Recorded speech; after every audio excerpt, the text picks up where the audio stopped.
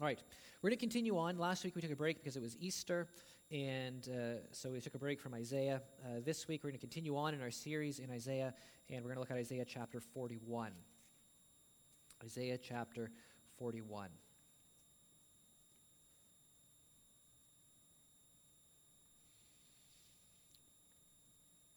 This is the word of God. Be silent before me, you islands.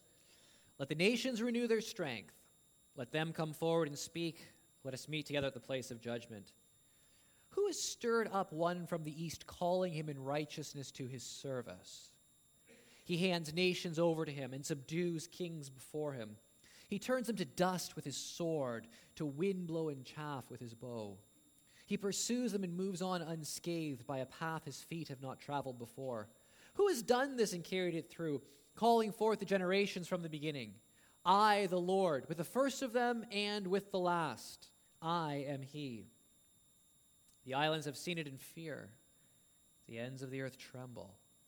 They approach and come forward. They help each other and say to their companions, be strong.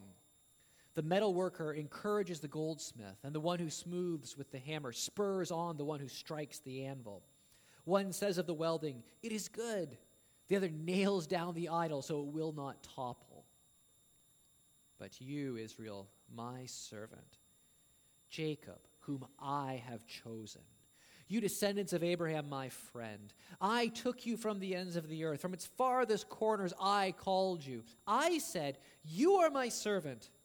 I have chosen you and have not rejected you.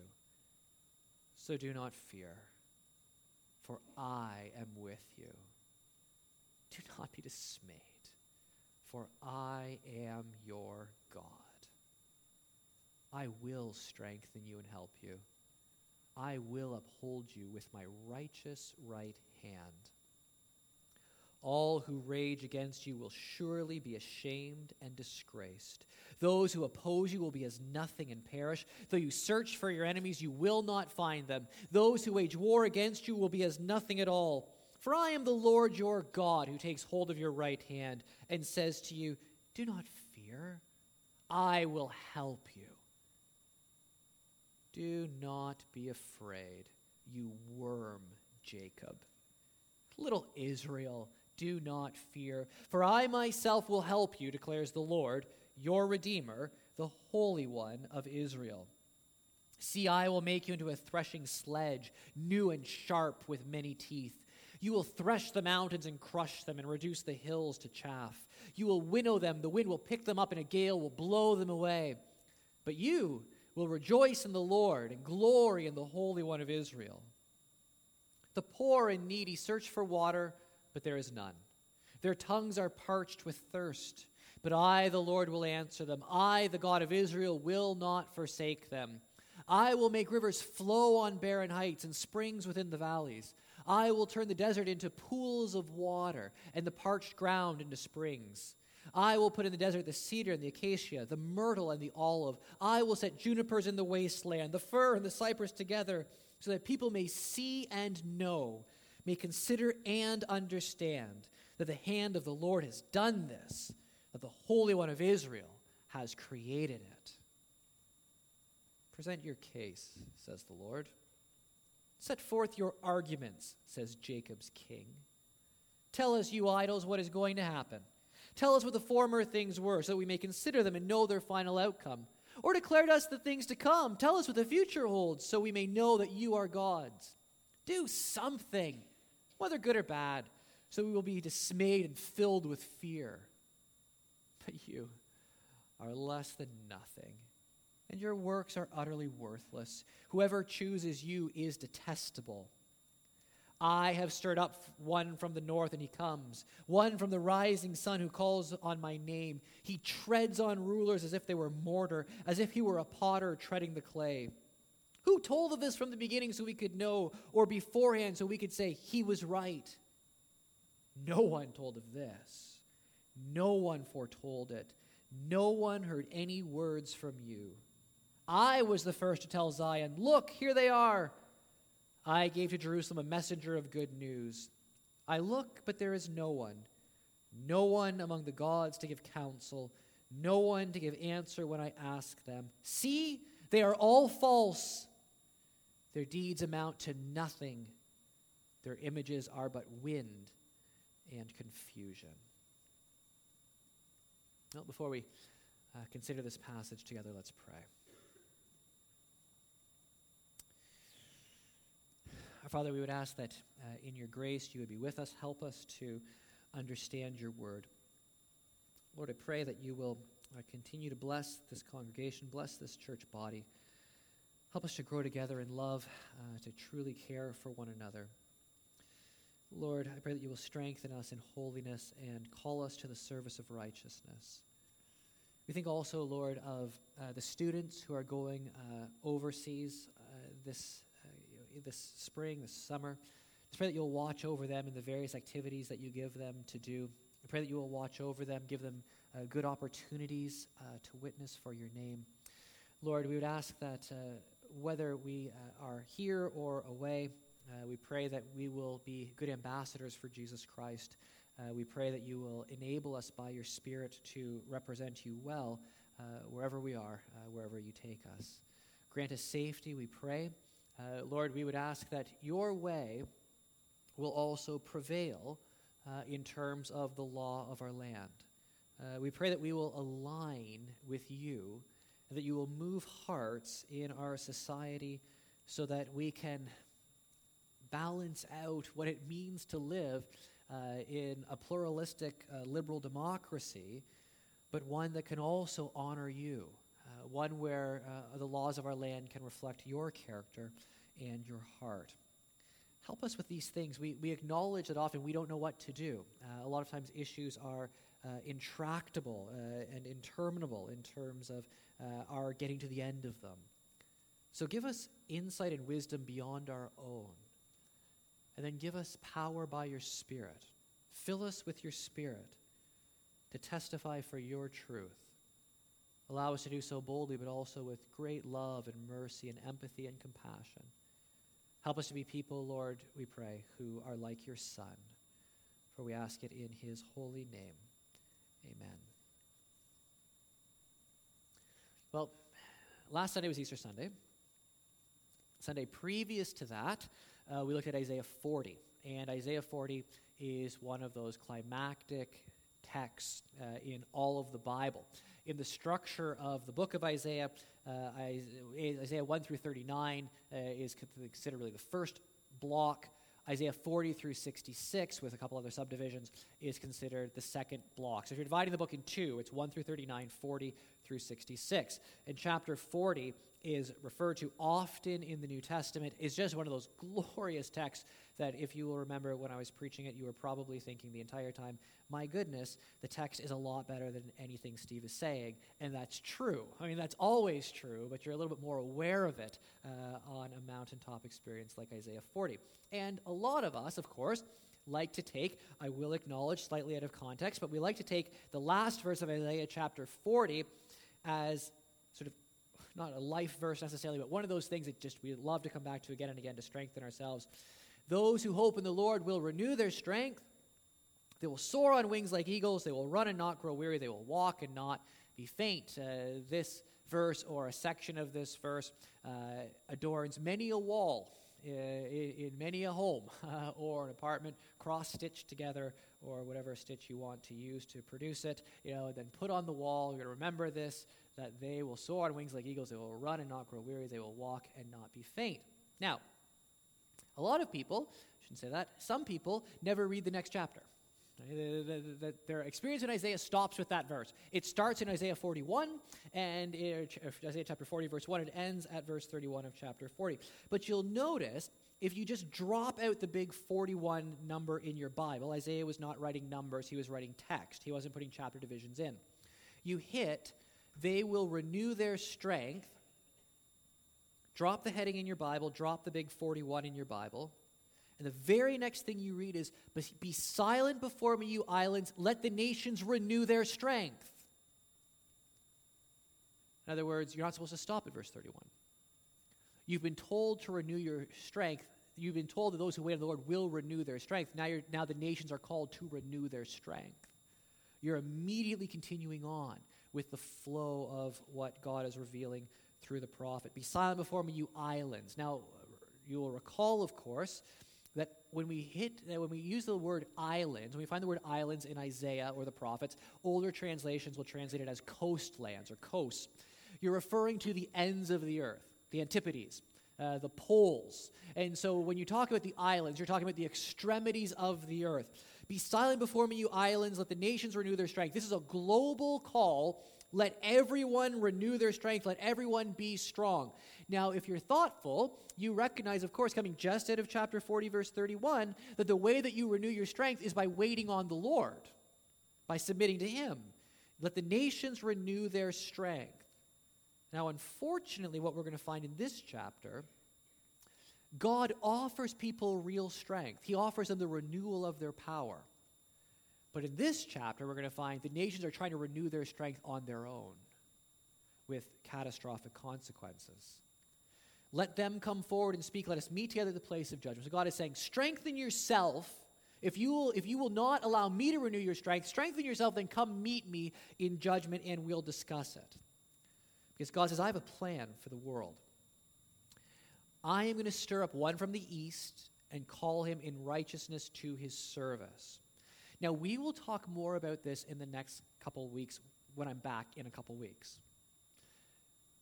This is a reference to a king named Cyrus who will be named by Isaiah in just a couple chapters. This is a critical disclosure in the revelation of God.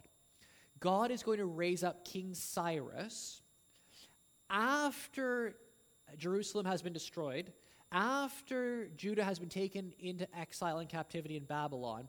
After 70 years in Babylon, the Persians are going to come in and their king will be named Cyrus.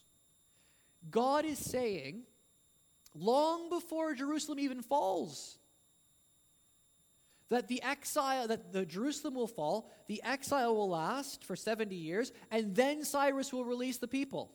God's telling this 150 years ahead of time. The people will know that God is the one who declares the end from the beginning. In fact, over the next number of chapters, what we'll see is that God's ability to tell the future is a diagnostic test of his deity. How do we know that God is real? He can predict things that no one could imagine. How do we know that the idols are worthless and false? They can't do anything. That's a trope that's going to run through this text again and again and again, which we'll see in the chapters to come. So God is here referring to Cyrus, who will be named in a few chapters. He's the one from the east, calling him in righteousness to his servant. Literally, whom righteousness calls to its foot. It's like, with an obedient dog. How many of you can even raise your hand if you want. How many of you have a dog? A few of you? How many of your dogs are obedient? Oh, I'm actually really jealous of you. We have a dog, which has a nice disposition. That's about it. And she's not too bad. But whenever I'm walking, I always just feel like I'm a horrible parent because we'll walk by dogs, and she's not aggressive. She just wants to play, and so she'll start pulling on the leash and trying to run around. And you can tell just the people who actually know what they're doing with dogs, or actually set their dogs to obedience training or whatever it is. Their dog just walks right at the heel, a respectful quarter step behind. They stop. Their dog stops. Their dog sits. They walk, and my dog just sort of running circles on her leash, yipping and doing all kinds of things. And what I want is I want to have that power that basically says, like, snap the fingers and stop, and the dog just stops. Or here, and the dog just comes. I don't have that. Some people do. But the idea here is that righteousness, it's literally whom righteousness calls to foot. Righteousness personifies as right here. And the person comes and obeys.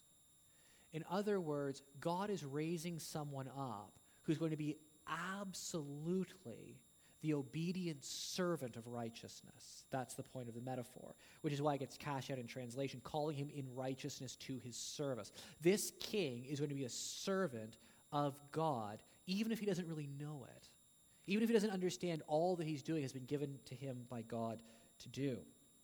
God hands nations over to him. He subdues kings before him. And this is fascinating. It means that even though Cyrus is going to be going out conquering nations, it's actually God who is defeating the nations. God hands over the nations. God subdues the kings. God is the one in overarching sovereignty who is in control of all world events. He turns them to dust with his sword, and to wind blow and chaff with his bow. He pursues them and moves unscathed. By his path his feet have not traveled before. Who has done this? Who calls forth the generations from the beginning? I, the Lord. In other words, God is saying, this is my work. I'll use human agents, but I am doing this. With the first of them and with the last, I am he. Now what's the response? These islands who have been told, renew your strength, be strong, are now, the nations who are told to renew their strength are now told they're going to be conquered. And so they begin to be afraid. Verse 5, the eyes have seen it in fear. The ends of the earth tremble. They understand that when Cyrus is conquering the world, they'll see this juggernaut and they will be terrified.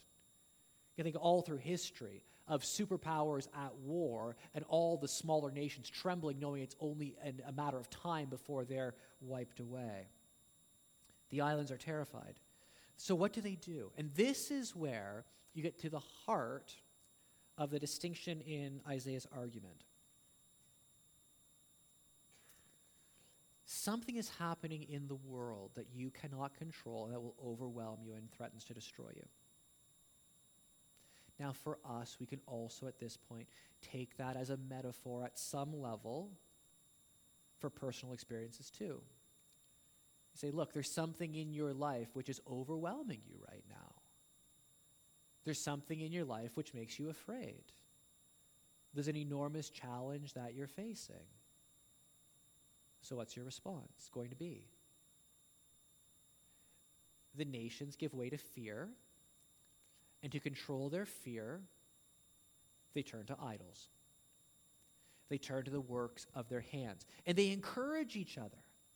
We're terrified. Look at what's happening in the world. So be strong. They say to their companions, verse 6, be strong. God has told them, renew your strength. Now they're saying to each other, let's be strong. But God has already told you, 40:31, the way to be strong is to trust in him. But they're not trusting in him. That's the one thing they won't do. The metal worker encourages the goldsmith. The one who smooths with the hammer spurs on the one who strikes the anvil. The one in the welding says, it's good. In other words, they're turning to what they can do, what they can make. They're turning to the idols that they craft with their own hands. And the worthlessness of it is seen in the fact that one of them actually nails it down. I'm not sure this is quite steady. Our God might fall over. Let's fasten him to the wall. In my office with my library, I have a reasonable number of books in terms of weight. And so I have bookcases, and Hugh and Dave Farrow and some others have very graciously, to preserve my life, they have bracketed them into the wall and bracketed them together so they don't tip over. That's what they're doing with the idol. The idol has no more standing power than a bookcase. And in fact, probably the bookcase with all the weight of books isn't going to go anywhere. Right? It is theoretically possible. But this idol's so worthless. Your God can't even keep its balance. Your God can't even stand upright. You have to make it, then nail it to a wall so it doesn't topple over. That's the power of this being that you are turning to. And the reality is, it's easy for us, of course, to see that when it comes to physical idols.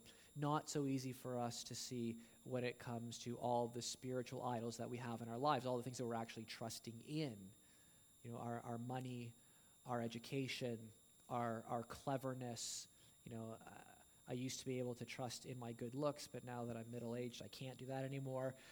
All these things that we're trusting in, all these things that we're trying to find security in, they're all idols. They'll all topple over. Right? It's only in God that there's actually strength to be found. And so the reminder is this, and this is what you need to remember.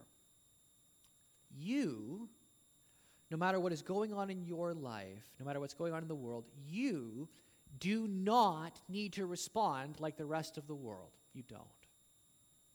There can be things that happen in your life which are genuinely debilitating, which are genuinely painful, physically, emotionally, spiritually. There can be things you're facing which are really terrible.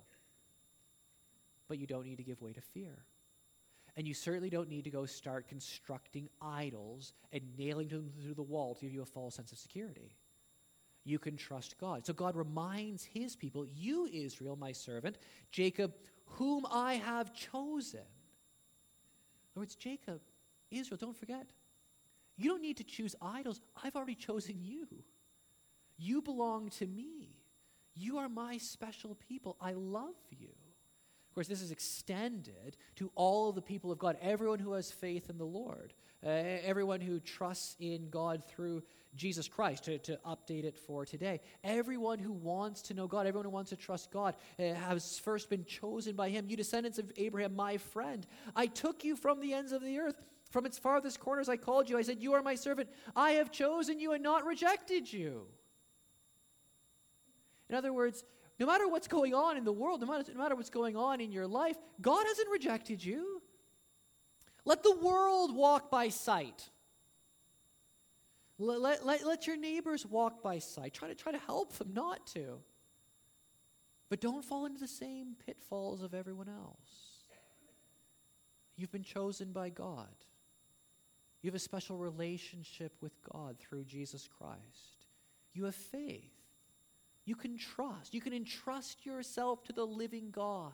Though all the world gives way, though all the nations are ravished and ruined, you can trust in God because there's only strength is found ultimately in him. And so you look to God. I have chosen you and have not rejected you. God recognizes his people, and his people recognize him. You are my God. You are my people. So, verse 10, so do not fear. If all you do is spend time on social media or looking at the news, there will be an awful lot of things that you will discover that you could be afraid of in our world today. One of the major things, I would think, one of the macro fears that should be learned from social media is just that there is such a thing as social media. If that doesn't make you afraid, I don't know what will. Forget the content. Just the fact this exists is scary enough. But you look at the world, and there's going to be an awful lot to be afraid of. And so you take your eyes off all the distractions of the world and you put them back on God, because with God you do not need to fear. So, the conclusion for you in terms of practical application, Isaiah is saying, is God is doing something amazing in the world.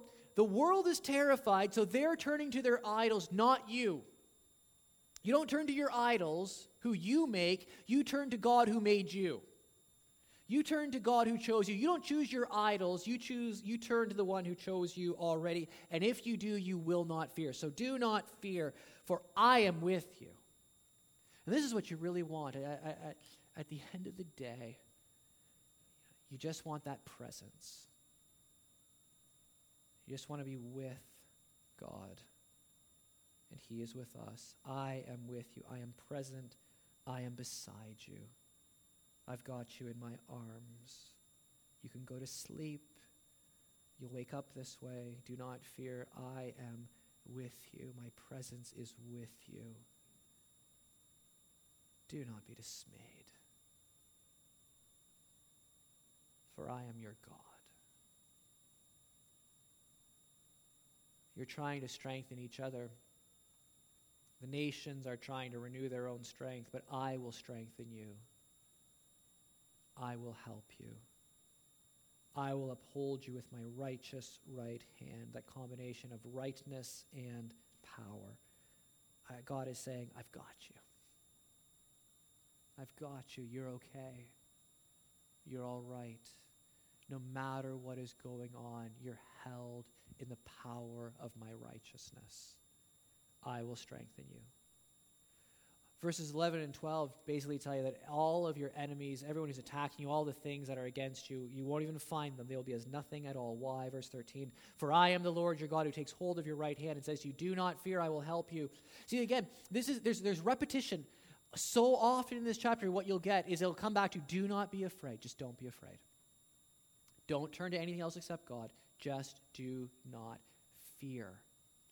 Do not be afraid, you worm Jacob, little Israel, do not fear, for I myself will help you, declares the Lord, your Redeemer, the Holy One of Israel. Now, verses 14 and 16 are a little interior, self-contained unit. They run with this literary inclusio, these brackets of Holy One of Israel. So verse 14 says the Holy One of Israel, verse 16 says the Holy One of Israel, and it's just a little contained little unit, okay, right in the middle of the chapter. This is giving you the heart of the message. The heart of the message is do not be afraid, do not fear, for I myself will help you. You've heard that again and again and again already, but now you're being given it in sort of summary form, in a nutshell. And here's the really encouraging thing. God will help you, you little worm. And so you read that, and you go, I don't know, I feel almost personally insulted here. Do not be afraid, you worm Jacob. Oh, okay. What is God saying here? Is God being sort of just gratuitously insulting towards us?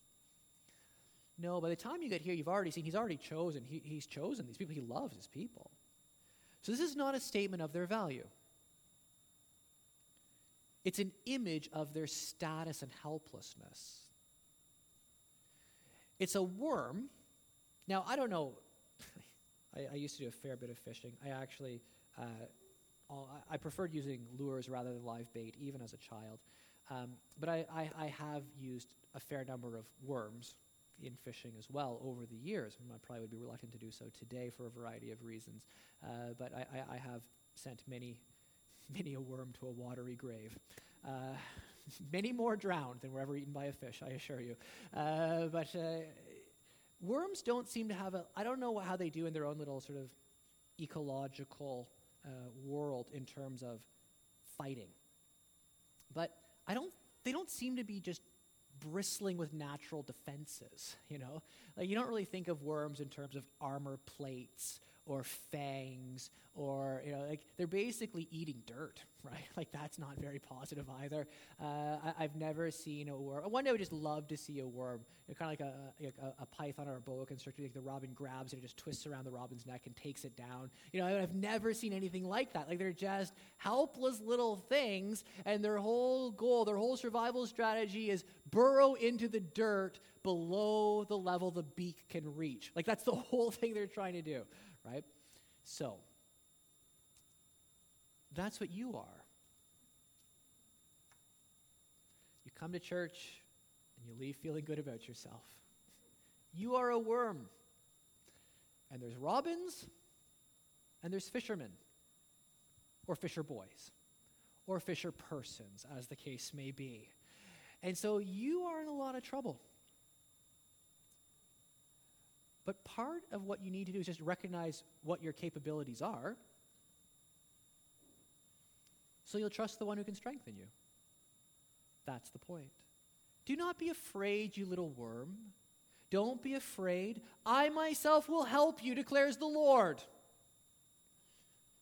A worm being helped by the omnipotent God is fine.